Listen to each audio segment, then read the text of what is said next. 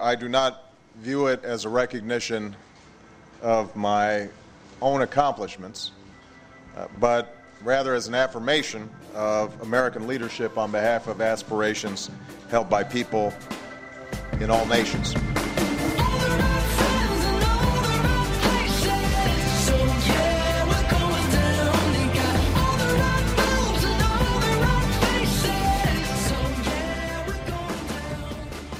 Hello and welcome to NPR's Planet Money. I'm Alex Bloomberg. And I'm Adam Davidson. Today is Wednesday, October 9th. And on the podcast, we're going to talk about the rise of China and whether we should all be very afraid. But first, Alex, I believe you have in your hands the Planet Money Indicator. I do.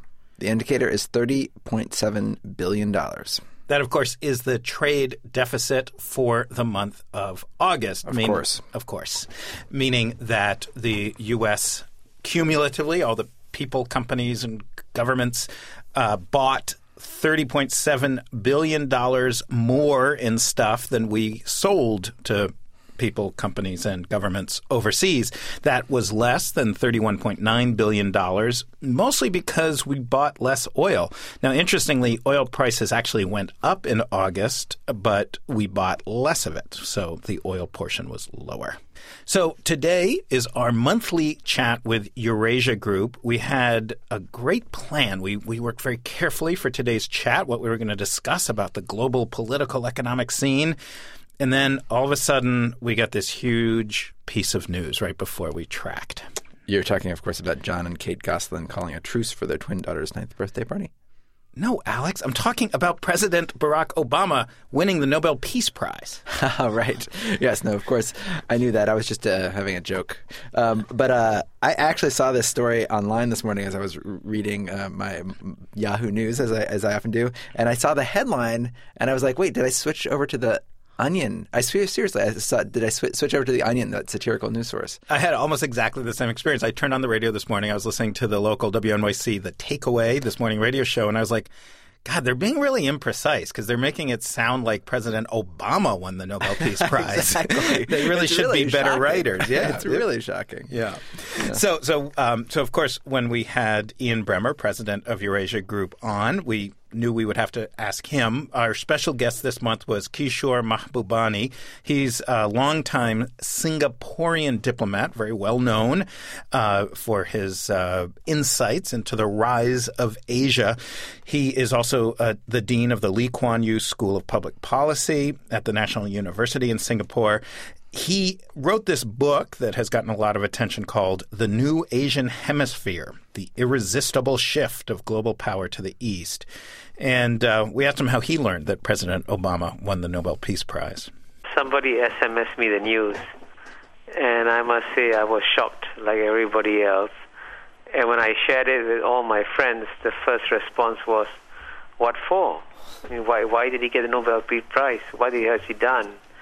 And the tragedy here is that I think the Nobel Peace Prize Committee was trying with very good intentions to honor Barack Obama, to recognize what a great leader he is.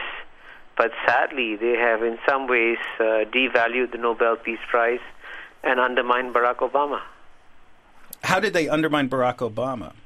Well, I think, to be fair to Obama, he said all the right things, But, at the end of the day, everybody judges you not by the words, but by your deeds and what you have accomplished.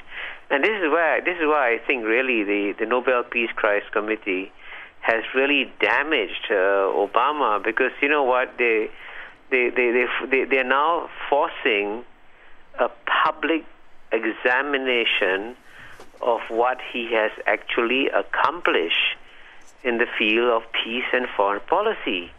And that's not what he wants to do. I mean, you don't want to have an audit done of your activities if you don't have much to show for the audit. You want to wait till you have lots of money in the bank and say, "Oh, come and audit what I have done." And so, in that sense, the Nobel Peace Prize Committee is being both cruel and unfair to Obama. So, Ian, where were you when you heard the news, and what was your initial thoughts? Oh, gosh, I think I was on the subway, actually. I shouldn't admit to that. But first of all, I, of course, agree with Kishore that it's not clear why you're providing the award Barack. I mean, when he came to office, it was very clear that this was not a foreign policy president. His top 10 priorities were all domestic. And that, frankly, one of the great advantages that he had as a president is that in his first 6 months, he wasn't distracted. He didn't have to deal with any foreign policy crises at all. I mean, the G2 as it stood with China was basically a photo op. The G20 meetings, lots of great things said, but not a hell of a lot accomplished. This was not a foreign policy president. He made some statements about, getting the world free of nuclear weapons. Well, I mean, the United Nations makes statements about having universal human rights, too.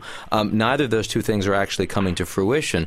So I think, there are a lot of things that we can say that Obama is doing a pretty decent job at. The Nobel Peace Prize is absolutely not one of them, and I think that what this will do, especially for a president who is really over his skis with a much greater agenda than he can actually handle right now. He's got a speech on trade that's ready, and they can't deliver it because it was supposed to be, given before the G20 at Pittsburgh, and health care was supposed to be done by August, but since it wasn't, they had to delay it. His agenda is already getting pushed back. This is fodder for people that are saying Obama is all fluff, no substance. Look at all the promises that he can't deliver. And so I really think the Nobel Committee, I'm sure unintentionally, has not helped President Obama one bit.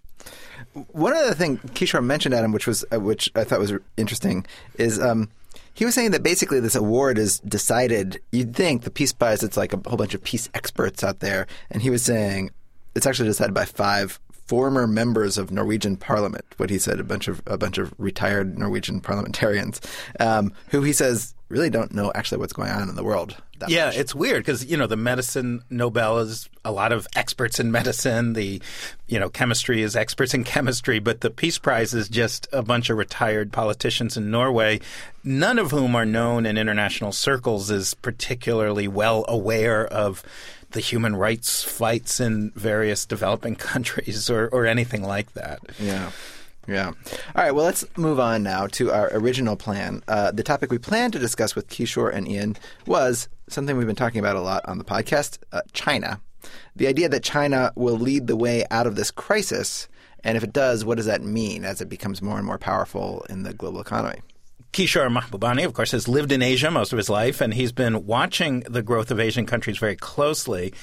And his advice to us here in the U.S. is, hey, get used to it. China is going to be the world leader soon. But I wanted to push back a little bit with him on this idea. I said, doesn't China still need us? We keep hearing that they need the U.S. more than we need them. They need consumers to buy their exports. They need U.S. dollars to stay strong. You must always make a distinction between the short term and the long term, okay? You're right. In the short term, there's no doubt whatsoever that China continues to need the U.S. in very profound ways. I mean, the U.S. is still ultimately the strongest economic power, ultimately the power that is guiding the global economic system, ultimately the world's biggest market, ultimately the place you go to if you want to invest your money and buy U.S. Treasury bills and so on and so forth. So there's no doubt that China doesn't want to rock the boat, okay? But in the long term, let there be no doubt, okay, that the one difference between America and the rest of the world is that the rest of the world is now preparing already for a world in which China will become the dominant power, right? I mean, the latest projection by Goldman Sachs is that by as early as 2027, China is going to become the biggest, has the biggest GNP in the world, And if the UN continues to appreciate, then I think it may happen even faster. So the rest of the world is not placing bets on the world of yesterday or the world of today, but on the world of tomorrow. And this is a psychological adjustment that, frankly, many Americans have not made yet. Ian, should we be scared? I think probably the single most common question that Alex and I get from, our friends and family and listeners about the global economy is, should we be scared of China? I think scared is the wrong term, but I do think that they're going to be a challenge, a much greater challenge than they have been. I mean, one way that I like to think about it is that in 2008 elections, we voted for Obama or McCain with absolutely no indication or concern about what their particular policy was on China. That will never happen again, right? In 2012, in 2016, in 2020, you will no longer have U.S. elections where China is not one of the most salient issues that will determine how people vote. So in that regard, it's not a question of fear, but this is going to become a very significant policy issue, and Americans generally have not yet wrapped their arms around that. Now, I certainly believe that the Chinese are going to continue or should continue to need the United States for a very long time. It doesn't mean they'll necessarily completely appreciate that. There's no question the Chinese economy is growing quite a bit. There are lots of things the Chinese don't do well, though, right? One is the military, and they're building their military, but they still don't have an aircraft carrier. The U.S. has 11 aircraft carrier groups. The entrepreneurialism that exists at the highest levels in the United States, the rule of law. I mean, Kishore's from Singapore. Singapore has extraordinary rule of law. They have extraordinary corporate governance. Chinese don't. They don't have a lot of respect for patents and things like that. And I think that, as new technologies continue to grow, countries like the United States, the world's largest economy, with rule of law, an independent judiciary, and corporate governance actually provides very significant advantages. So I do believe that there are a lot of countries that are waking up and saying, wow, China's the future. But I also think there are a lot of folks that are saying, if China is a big part of the future, we need to be very cautious and hedge against that. Now, Kishore, we're talking like it's inevitable, but I'm struck when I go to China, I feel like the main thing I hear from political scientists and just folks on the street is this whole thing could fall apart, that there are serious governance issues. There's, I think by China's own estimate, something like 50,000 public protests a year, some ridiculously huge number. Is it inevitable? I mean, I guess if you want to talk about fear, a failed state the size of China, that's something to fear. Yeah. The key point I want to emphasize here is that the world that is coming is one that is outside the comfort zone of most Americans. And, there is a kind of what I call an incestuous, self-referential, self-congratulatory discourse among Western intellectuals. They talk to each other. They point to all the weaknesses of China and say, gee, when is it going to fall apart? And, as someone who's lived in Asia all my life for 60 years, I've been watching for 30 years predictions about how this cannot be true, this cannot be true. Yet for 30 years, China has delivered the fastest growing economy in the world. And there's one very, very important point which I think every listener of yours should absorb, okay? And this point is that there has been an explosion of cultural confidence in China and in Asia. Whereas, when I was a child, no one in Asia would ever believe that Asia would have the largest economies in the world. Today, if you want to meet the most optimistic young people in the world, come to Asia. If you want to meet people who believe that tomorrow belongs to them, come to Asia. And even I, and I'm 60 years old, I'm just absolutely stunned by the confidence of these young people. And if you look at the hard data, okay, I just finished writing an article called Can China Innovate for the World Economic Forum Dalian Conference, and I was shocked to discover how innovative in many areas China, India, Korea, Japan, even Philippines and Bangladesh are becoming. And that's all shocking news, in terms of how they're changing the world.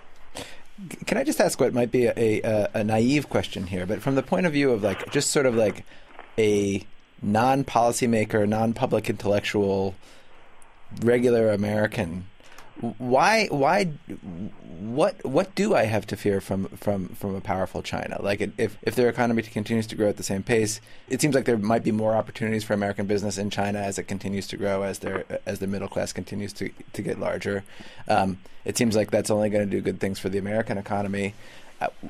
As a regular person here, what do I have to fear? Well, I mean, first of all, if the Chinese system stays intact as it is growing to this degree, which I think we should be somewhat skeptical of, But if it does, you won't have the same level of foreign direct investment. So the fact that China grows doesn't mean that we're able to equally take advantage of Chinese growth, because most of Chinese growth on the economic side is going to be controlled or largely influenced by the state. So there will not be a level playing field between Western multinationals and the Chinese. And will that hurt me, though, still? I mean, well, that will reduce growth rates, because it means that, look, for American corporations to succeed in a globalized world, you need access to capital, access to labor, you need access to consumer markets. And if you're competing in an environment, and that's why globalization is great, right, for American corporates, because you have unfettered access in a regulated but a relatively unfettered environment. When you're doing that in a state capitalist society, it becomes much more difficult to have access to all three. Right now we have access to two. It seems like we have access to capital and access to labor, but we don't have access to the Chinese consumer, basically. That's what you're saying? I would say that increasingly we're going to have a difficult time with access to all three if the Chinese continue to grow and maintain the present system. But I do want to make one point here, which is that Kishore very correctly talks about and differentiates the short and the long term. And in the short term, the Chinese recognize that they really need the U.S. on all these fronts. In the long term, it's kind of open to question. And also, and I agree with that. Where I agree a little bit less, or where I think we have an interesting point of debate, is what happens to China over the long term. I mentioned the military already, and the fact that over the foreseeable long term, so the next 20, 25 years, the U.S. will still be dominant militarily globally. I think we can predict that. There are two other things that are worth talking about or thinking about briefly. The first is environmental degradation. Right? We all know that climate change is coming. We also know that China is absolutely destroying its environment at a pace that's really unheard of at that kind of scale. And some of this they can take care of. Okay, if they no longer have sufficient arable land and they have the money, they can import food. Water, not so sure. Right, and they are increasingly going to be up against extremely dangerous environmental forces. The government officials, give them credit, are aware of it, but that doesn't mean they can deal with it. And as we get out to 10, 15, 20 years, there is some real questions starting to emerge about the viability of the present system given those environmental constraints. The one other thing that I want to throw out there, and this is a pretty out there concept, but we know that it's going to take about 25 years to come up with something that replaces oil, right? That in order to get it, invested in and up to scale, that's clearly the case. What's very 25 years, hopefully. When you talk to the industry experts, that's what they basically think, right? About 25 years before you have something significant that's really changing the nature of how we think about where global energy comes from. Now, over the course of the last 50 years, right, technology revolution has been this incredible decentralizing force, making countries like Singapore, Kishore, Singapore, much more viable and vibrant, right? Because you can be small and take advantage of those sorts of things. But energy has been very centralizing. Now, what's very, very interesting about every single thing that's being developed on the energy front is that it's decentralizing. Whether it's renewables like wind and solar or different types of, battery capture systems, whatever it is we're looking at is decentralized. And when you move from a centralized energy system to a decentralized energy system, one thing that happens is the number of states that you have increases dramatically. Right? In other words, the viability of a state with 1.3 billion people will be under threat in a way that historically never has been. So will lots of other states. Frankly, the U.S. might be. But as we start thinking out in a world where technology is exploding as fast as it has, and let's face it, when we talk about year 1 to year 1800, you didn't have that kind of technology explosion. We start talking about 2035, 2040, 2050, the Goldman Sachs wacky numbers, then you have to realize that we're going to be unleashing some forces that make you want to question the viability of some of these models. Wow, you're blowing my mind, man. Thanks, dude. I want to we want to get to questions very soon. Can I briefly respond to... Sure, of course, yeah. And I think Ian is right. I mean, there can be many interesting points of debate within his... And I think it's important to ask... By the way, I should emphasize, I want America to succeed, okay? The world needs a strong America. We in Singapore want a strong America. But precisely because we want to see a strong America, we are very worried about the directions that America is taking. I mean, Ian is right when he speaks about the huge amount of defense expenditures that the United States has. But that, of course, also reminds you of the Soviet Union, which had a very strong military and which let its economy implode. And the Chinese are very careful not to allow their defense expenditures to grow beyond a certain portion of their GNP. And the other thing is that in the field of science and technology and innovation, if you walk into an American PhD classroom, okay, a PhD in science or technology R&D, you'll be amazed to discover the number of Asian faces in that classroom. Now, the general assumption in the past was that, hey, most of these Asians are going to stay in the U.S., and guess what? The United States is accumulating the best brains in the world. But today, if you look at the statistics, again, the latest statistics, more and more are going home. And that shows a dramatic shift in terms of command of science and technology that is taking place. So I think we live in a rapidly changing world that is changing day by day, if not month by month and year by year. And I think the biggest mistake that any American policymaker can make today is to underestimate how the rise of Asia is going to transform the world, and to underestimate the challenges that America will face as a result of the rise of Asia. Well, we here at Plant Money certainly do not underestimate the importance of this story. We are, in our planning for the year, hoping to spend some time in China, and I got to say this conversation made me really eager to do that. We don't know exactly when, we don't know exactly how we're going to do it, but we're very excited about the idea of digging into China in a lot more depth in the coming year. Right. And I think that is going to do it for us today. Be sure to check out our blog, npr.org/money, where we have some really interesting and a little scary statistics from the Bureau of Labor Statistics, job openings, and labor turnover summary. I'm Alex Bloomberg. And I'm Adam Davidson. Thank you for listening.